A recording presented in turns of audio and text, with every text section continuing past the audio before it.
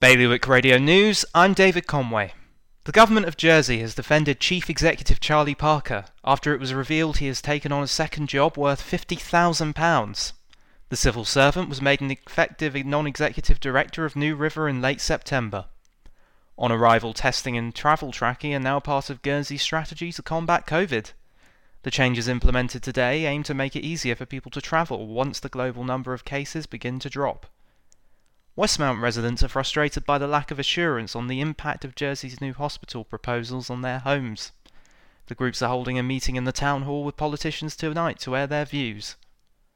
A Guernsey 27-year-old who ran away and hid behind a bush when he was pulled over for drink driving has been banned from driving for 4 years.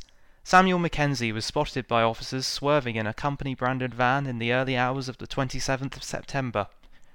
More on those stories at bailiwickexpress.com.